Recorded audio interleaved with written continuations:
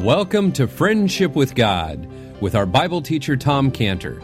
For free resources and free messages, visit our website, friendshipwithgod.org. That's friendshipwithgod.org.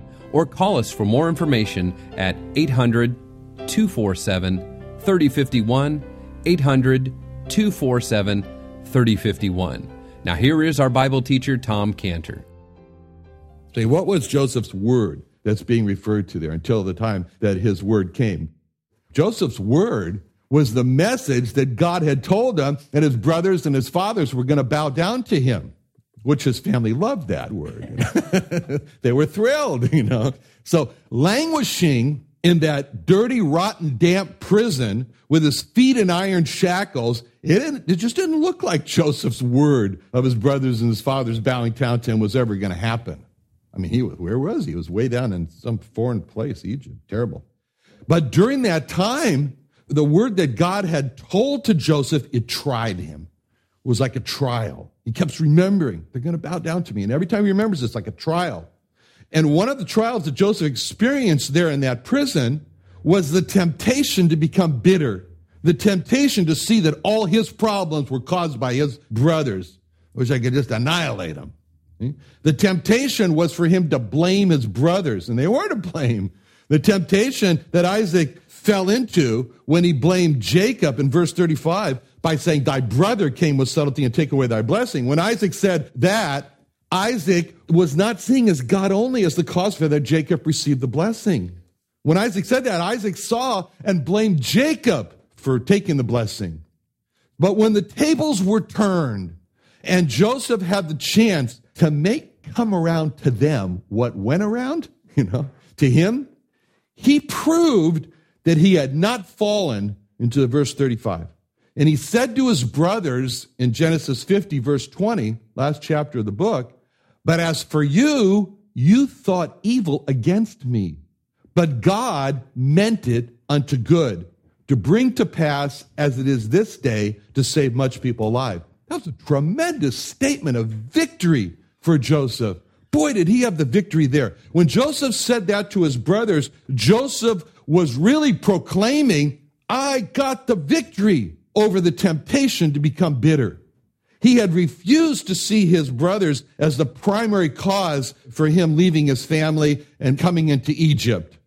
See, he had kept God in his sight as the primary cause for why he left his family and he came to Egypt. He saw clearly what happened. Now, he saw very clearly what his brothers thought. He said, in that verse in Genesis 50, verse 20, as for you, you thought evil against me. See, Joseph didn't have a case of amnesia. He didn't have a long time passes and I forgot about it all. No. He knew how much they hated him. He remembered very clearly what Judah said happened on that day. For one thing, he overheard Judah say it again in case he forgot it. It's all reminded, came back to him.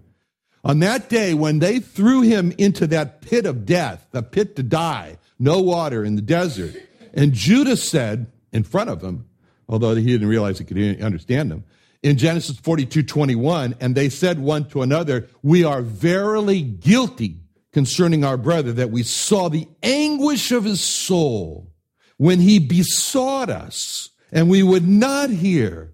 Therefore, this distress come upon us. Judah said, we saw the anguish of his soul. See, during that struggle for life, Joseph looked into the eyes of his brothers, and he said, don't do this to me. And he was terrified and in despair. And Judah said, we saw the anguish of his soul, the eyes of the windows of the soul. They looked into his eyes, into Joseph's eyes, and they saw deep anguish of his soul. And then Judah said, when he besought us. Well, what happened in that struggle for life? Joseph was begging for his life. He was begging for them, don't do this. And Judah said what their reply was. Judah said what their reply was to all of Joseph's pleading for his brothers to not cast him into the pit of death to die. And he said, we would not hear. And now the tables are turned. And Joseph holds in his hands now all the power over his brothers. Now he could just say, execute him. That would be it. There's no appeal court. And in Genesis 50, Joseph looks into the eyes of his brothers. he remembers so clearly the last time he looked into the eyes of his brothers on that day when they threw him into the pit of death. He remembers that. And now he looks into his brother's eyes again. He remembers how his own eyes had reflected the anguish of his soul. And he looks in his brother's eyes now, remembers his pleading cries for mercy and how they wouldn't hear, how they just turned a deaf ear to him. And as Joseph looks into their eyes and all this comes back to him, Joseph says, "But as for you, you thought evil against me." But now he sees in his brothers the anguish of their souls. And now his brothers are pleading with Joseph for their mercy, for mercy for them. And in verse 18 of Genesis 50, and his brethren also went and fell down before his face. They said, "Behold, we be thy servants." But does Joseph take this opportunity to blame them and take vengeance on them? No, not at all. He says to them, "Now therefore fear ye not." Genesis 50 verse 21. "Now therefore fear ye not. I will nourish you and your little ones." And he comforted them, and he spake kindly unto them. He forgave them. And he tells them that he's going to take care of them. He's going to comfort them. He's going to speak kindly to them. Why? Because of what Joseph said to them in verse 20. "But as for you," Genesis 50 verse 20, "but as for you, you thought evil against me, but God meant it unto good, to bring to pass as it is this day, save much people alive." See, this is the second but. It's all about the second but in that sentence. And Joseph's thinking, it's his thinking way. It's the way he thinks. "As for you, you thought, but," first but, "as for you, you thought evil against me." Second but God meant it unto good. It's an all important but God meant it unto good, to save people alive. See, Joseph did what it says in Hebrews 12:15. "Looking diligently, lest any man fail of the grace of God." He says, "Not me. I'm not going to fail of the grace of God. I'm looking diligently. I see that root of bitterness. I see it springing up, and I'm going to spray Roundup on it." No, he won't do that. He'll get lymphoma. Anyway, spring up, trouble, thereby many to be defiled. So Joseph looks diligently, saw that he was being threatened by this root of bitterness against his brothers. Before it could spring up, he stomps it on the ground, and he says, "But God meant it for good." That's the end. And what Joseph did was to look for God's purpose. Not just, well, God did it, but what was God's purpose in what happened to him? And he says, "Boy, if I hadn't come to Egypt, I came to Egypt, look how many people get saved alive. It was worth it." So Joseph has shown us that the key to not become bitter is to look for God's purpose for what happened, and then thank God for accomplishing his purpose. Steve Saint had to face the same challenge. Steve Saint was 5 years old when his father, Nate Saint, was one of the 5 brethren missionaries, including Jim Elliot, who were murdered by the Auca Indians in Ecuador in 1956. And that tribe turned to the Lord and became believers largely because of Steve's mother, who decided to pick up where her fallen husband had died and left, and she went and lived with that tribe. This is something. The tribe that murdered her husband. And there was one Auca Indian there who became very close to Steve, like a father to him. His name was Minkaya. And so decades later, Minkaya said, "I got to take you today on this ride, this canoe ride." So they go on this canoe ride alone. They never found the plane. And they never found all the stuff that they had, the missionaries, the 5 missionaries when they died. And he told them, he said, "I got to tell you something." So they go down this river, they stop along this river bank, and then Minkaya begins to dig feverishly in the sand, and he digs up the plane, or part of the plane. There was the plane. It was buried there. And then he starts digging up stuff that the missionaries had left behind. They died. And one of the things he digs up is a picture of Steve, the little boy that his father used to keep on the plane. And it was then that Minkaya told him, he said, "I have to tell you, I'm the one who speared your father." And it was so moving, and he gave him a spear. He says, "Now you can kill me." And so Steve broke the spear and refused to. Why? Because he focused on how many of those Auca Indians were saved from hell because his father died. And Steve could then say the words of Joseph in Genesis 50, verse 20, "But as for you, Minkaya, you thought evil against my father, but God meant it unto good, to bring to pass as it is this day to save much people alive. And this is what Isaac should have done. He should have said the words of Joseph, his grandson. But as for Jacob, he thought evil again. He thought evil. He thought to deceive me. But God meant for Jacob to be blessed. And that would have been looking at what happened from God's perspective and looking at from the purpose. And when we are wronged, we need the words of Joseph. But as for this person, he thought evil against me, but God meant it unto good to bring to pass as it is this day. And that's the fill in the blank. And that's our challenge. That's the road to victory over bitterness. That's the road to victory over not blaming others. But tragically, what we see in verse 35 is that Isaac didn't have this victory, and instead, Isaac lapsed back into not seeing God, but into only seeing Jacob, and he blames Jacob for what happened. So in verse 35, Isaac is refusing to see what God gave, that God was the one who gave Jacob the birthright and the blessing. Now, after Isaac has given into the temptation to blame Jacob, we see Esau's words in verse 36. He said, well, then, is not he rightly named Jacob? He supplanted me these 2 times. He took away my birthright, and behold, now he hath taken away my blessing. And he said, hast thou now reserved a blessing for me? So with these words, we can see how the hatred is mounting up in Esau against Jacob. Oh, it's getting hotter and hotter. And what we see in Esau is great sorrow. Sorrow. He's got his sorrow, but it's not the right kind of sorrow.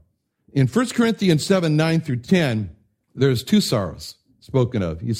Paul says, now I rejoice that you were made sorry, but you sorrowed to repentance. You were made sorrow after a godly manner, that you might receive damage by us in nothing. For godly sorrow worketh repentance to salvation, not to be repented of. But the sorrow of this world worketh death. So in these verses, Paul is saying that he was happy the Corinthian believers were made sorrow. And he talks about being sorrow after a godly manner and calls it a godly sorrow. And he says it works repentance, and godly sorrow always works a change. It works repentance. Godly sorrow always works a change in the person. But when a person is sorry for his sin, for example, that person will come to God for salvation. God will give that person the grace to stop.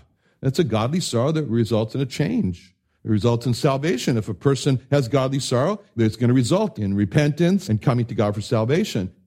Even though Isaac lapsed backwards, Isaac affirmed his blessing on Jacob. And that was repentance. So godly sorrow had worked repentance in Isaac's part. But the sorrow that Esau had is called the sorrow of the world. That's the sorrow that's commonly found in the world. That sorrow doesn't result in repentance where people come to God for salvation. That sorrow works death. And that's what Esau's sorrow did. It worked death. Esau found a great consolation in his scheme of death. In verse 41, Esau hated Jacob because of the blessing wherewith his father blessed him. Esau said in his heart, the days of mourning for my father are at hand. Then will I slay my brother Jacob. And every time he kept saying that, I'm going to slay my brother Jacob. He felt comforted. He felt consoled. And he says to us, it's all right because I'm going to kill my brother. As a matter of fact, when Isaac said that, the days of mourning of my father are at hand, Isaac's really saying, well, pretty soon we'll be over this funeral stuff. We'll be over this memorial stuff. And as soon as it happens, I'm going to kill my brother. That's what I want to do. So Esau is looking forward to the death of his father, and then he's looking forward to the death of his brother. Sorrow that works death. It's amazing to see Esau look forward to the death of his father. I mean, this shows that it shows what Esau thinks of his father. I mean, Isaac loved Esau. Isaac would never wish the death of his son, Esau. But we never read anywhere that Esau loved Isaac, his father. As a matter of fact, seeing Esau behave the way he is here, looking for the death of his father, convinces us he didn't love his father at all. And so Esau finds comfort inside himself. He begins to speak in his heart over and over again. I will kill Jacob. I will kill Jacob. I will kill him. And as Esau thinks of this, we can see how his heart just becomes a heart of death. He looks forward to the death of his father. That'll free him up so he can bring the death of his brother. Now, in verse 36, we see how Esau is thinking. Notice how Esau is focusing on the wrongs that were done to him. He hath supplanted me. These 2 times he took away my birthright. Behold, now he hath taken away my blessing. See, we can see from Esau's words that he's just looking at what happened from a strictly horizontal perspective. He doesn't see anything. Esau says, what's God got to do with it? God has nothing to do with it. As he says, God's hand is not involved. And if we were to go to Esau and say, Esau, God just overruled you. Esau, God chose Jacob to receive the blessing. Esau would say, what are you talking about? God has nothing to do with it. He said, God has nothing to do with it at all. He has no idea. He's in the dark that God has overruled him by giving the blessing to Jacob. See, Esau here is a picture of the lost. He's a picture of the lost from Proverbs 28:5. Evil men understand not judgment, but they that seek the Lord will understand all things. See, Esau has just been judged. He doesn't understand that he's been judged because of his sin. Esau here is a picture of the lost, as it says in Proverbs 4:19. The way of the wicked is as darkness. They know not at what they stumble. The lost just go through life thinking all is going great. Then all of a sudden a tragedy happens and they say, I'm in the dark as to why this happened. I have no idea what's going on. The ultimate picture of this darkness is seen in Job 18:18, where it said, he shall be driven from light into darkness and chased out of this world. See, ultimately at death, the lost are driven from light, the only light they have, into a state of darkness, as they feel that they're being chased out of the world. And all they can say is, I don't know what's happening. I don't know what's going on here. I don't know what's happening. That's a picture we have here of Esau. He's in a state of darkness. He has no understanding as to why he didn't get the blessing. Now, he said, he took away my birthright. Is that right? Is that correct? Is that accurate? Is that true to the facts? He sold it. Yeah, Jacob didn't take away his birthright. Esau consciously despised his birthright and sold it. But that was Esau's reality. I had a person say that to me one time. Confronted a person, that person said to me, that's not my reality. Okay, this is Esau's reality. Truthful reality was that Esau despised his birthright, and Esau consciously sold his birthright for a bowl of soup. But Esau's reality? No, Jacob stole my birthright. He said he took away my birthright. It's a little convenient changing of the facts here, Just a little altering of the truth. And you notice Esau, how many times he keeps saying, me and my? He had taken away my birthright. Behold, now he hath taken my blessing, etc. See, he sees the birthright and blessing as his by right. He has no concept that he's forfeited it because he has despised God. See, all Esau could see is Esau. Esau refused to see God in what happened. He refused to see that God made the decision to choose Jacob. And now Esau asks his father, hast thou not reserved a blessing for me? He's angry with his father. He's angry with his father because he hasn't reserved a blessing for him. It's just hard to understand what Esau's thinking here. I mean, Isaac has just blessed Jacob with the blessing that Isaac had reserved for Esau. And yet Esau is now asking Isaac for the blessing that he's reserved for Esau. It doesn't make any sense. But what this shows is that Esau is just not thinking straight. He's enraged. Now, Isaac shows how he knows exactly what he has done. Isaac knows what he's done. And he states the most profound part of the blessing when he says, I have made him thy Lord. He says that. And then Isaac says to Esau, first he says, I've made him thy Lord. And then he says, and what shall I do now unto thee, my son? See, this shows how Isaac saw the blessing as irrevocable, that there was nothing that he could do for Esau at this point. Now, when we just look at the end of verse 36 and the end of verse 37 and just focuses on the two questions, the question of Esau and the question of Isaac, it's heart-wrenching. Because at the end of verse 36, we see Esau's question for Isaac, hast thou not reserved a blessing for me? And at the end of verse 37, we see Isaac's answer, which was a question back to Esau, and what shall I do now unto thee, my son? And now you put those two questions together, and we see desperation here. See, in Esau's question of, hast thou not reserved a blessing for me? We see the desperation of a lost son begging his saved father to help him. Help me. And in Isaac's question back, and what shall I do unto thee now, my son? We see the desperation of a saved father not able to help his lost son. And what we see in these two desperate questions is a scene like Isaac's in a lifeboat of God's salvation, and Isaac's son Esau is in the sea drowning in his lostness away from God. And Esau's stretching out his hand to his father Isaac, and he's desperately crying for help. He's saying, "Ask thou not a blessing for me?" And he's stretching out his hand like that. And Isaac is desperately stretching out his hand to help his son, but the distance is too far. And all Isaac can do is, in great distress, watch his son drown as he cries out. He said, "Then what shall I do now unto thee, my son?" See, this is the scene. It's desperation. It's terrible. But Esau and Isaac have come to see that there's no help for Esau. When we think of that scene, it reminds us of a similar scene in Luke 16:19, where it says, "And there was a certain rich man which was clothed in purple and fine linen, which fared sumptuously every day. There was a certain beggar named Lazarus, which was laid at his gate full of sores, and desiring to be fed with the crumbs which fell from the rich man's table. Moreover, the dogs came, licked his sores. Came to pass, the beggar died, was carried by the angels into Abraham's bosom. The rich man also died, was buried. And in hell," the rich man, "in hell, he lift up his eyes, being in torment, seeing Abraham afar off and Lazarus in his bosom, and he cries and says, Father Abraham, have mercy on me. Send Lazarus that he may dip the tip of his finger in water, cool my tongue. I'm tormented in this flame. Abraham said, Son, remember that thou in thy lifetime receivest thy good things, and likewise Lazarus evil things. But now he is comforted, thou art tormented. Beside all this, between us and you, there is a great gulf fixed, so that they which would pass from thence to you cannot, neither can they pass to us that would come from thence."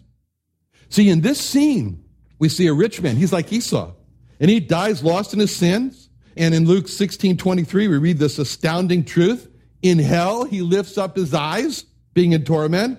So what we find in this verse and the following verses is that there's 4 terrible truths about hell and death and hell. The first truth is that he wakes up. He wakes up. The greatest hope that the lost have is that they're not going to wake up after death. The greatest hope they have is that after they die, they'll never wake up. The lost cling to this hope as their hope. Such a hope. But, such a hope. When you're dead, you're dead. And there's no waking up after you're dead. And the lost make all the arrangements for their bodies to have the utmost destruction, cremation with fire so hot that the body is reduced to a pile of ashes. And the lost think that their bodies, they are their bodies. And if their bodies are reduced to cremation, to a pile of ashes, then they are no more. Annihilation. But not so, says Luke 16:23 with the words, and in hell he lift up his eyes. Not so, says Hebrews 9:27, as it appointed unto man once to die, and after this the judgment. The Bible's crystal clear that after death, the lost have an appointment for their judgment, and they will make that appointment. They'll be there. And no cremation, no burial at sea, no degradation in the ground will stop every lost person from attending his own appointment for judgment. No amount of morphine before death can stop the terrifying truth that Luke 16:23 says, and in hell he lift up his eyes. There will be a lifting up of the eyes in hell for every lost person who refuses God's salvation gift, the Lord Jesus Christ. The most terrifying truth for the lost is that they will wake up after death.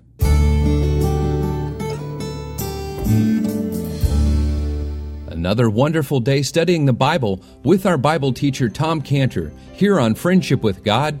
Don't forget that today's message and previous messages can be listened and downloaded for free at friendshipwithgod.org, friendshipwithgod.org. You can also go online to find free resources from Tom Cantor and our online bookstore at friendshipwithgod.org. You can also find Tom Cantor on Facebook, and you can also go to friendshipwithgod.org to sign up for his daily devotional verse. Now, Tom Cantor is also the founder of Israel Restoration Ministries. You can visit that website at israelrestoration.org. Or you can write Tom Cantor at P.O. Box 711 330, P.O. Box 711 330, Santee, California. That's Santee, Santee, California, 92071. Or you can email Tom Cantor at tomcantor, that's TOMCANTOR, Tom Cantor, at friendshipwithgod.org. Tom Cantor at friendshipwithgod.org. Or for more information about Tom Cantor and Friendship with God and Israel Restoration Ministries, call us at 800-247-3051, 800-247-3051. What are you doing this Thursday? Come to the Creation and Earth History Museum in Santee, California for our Thursday night Bible study and fellowship.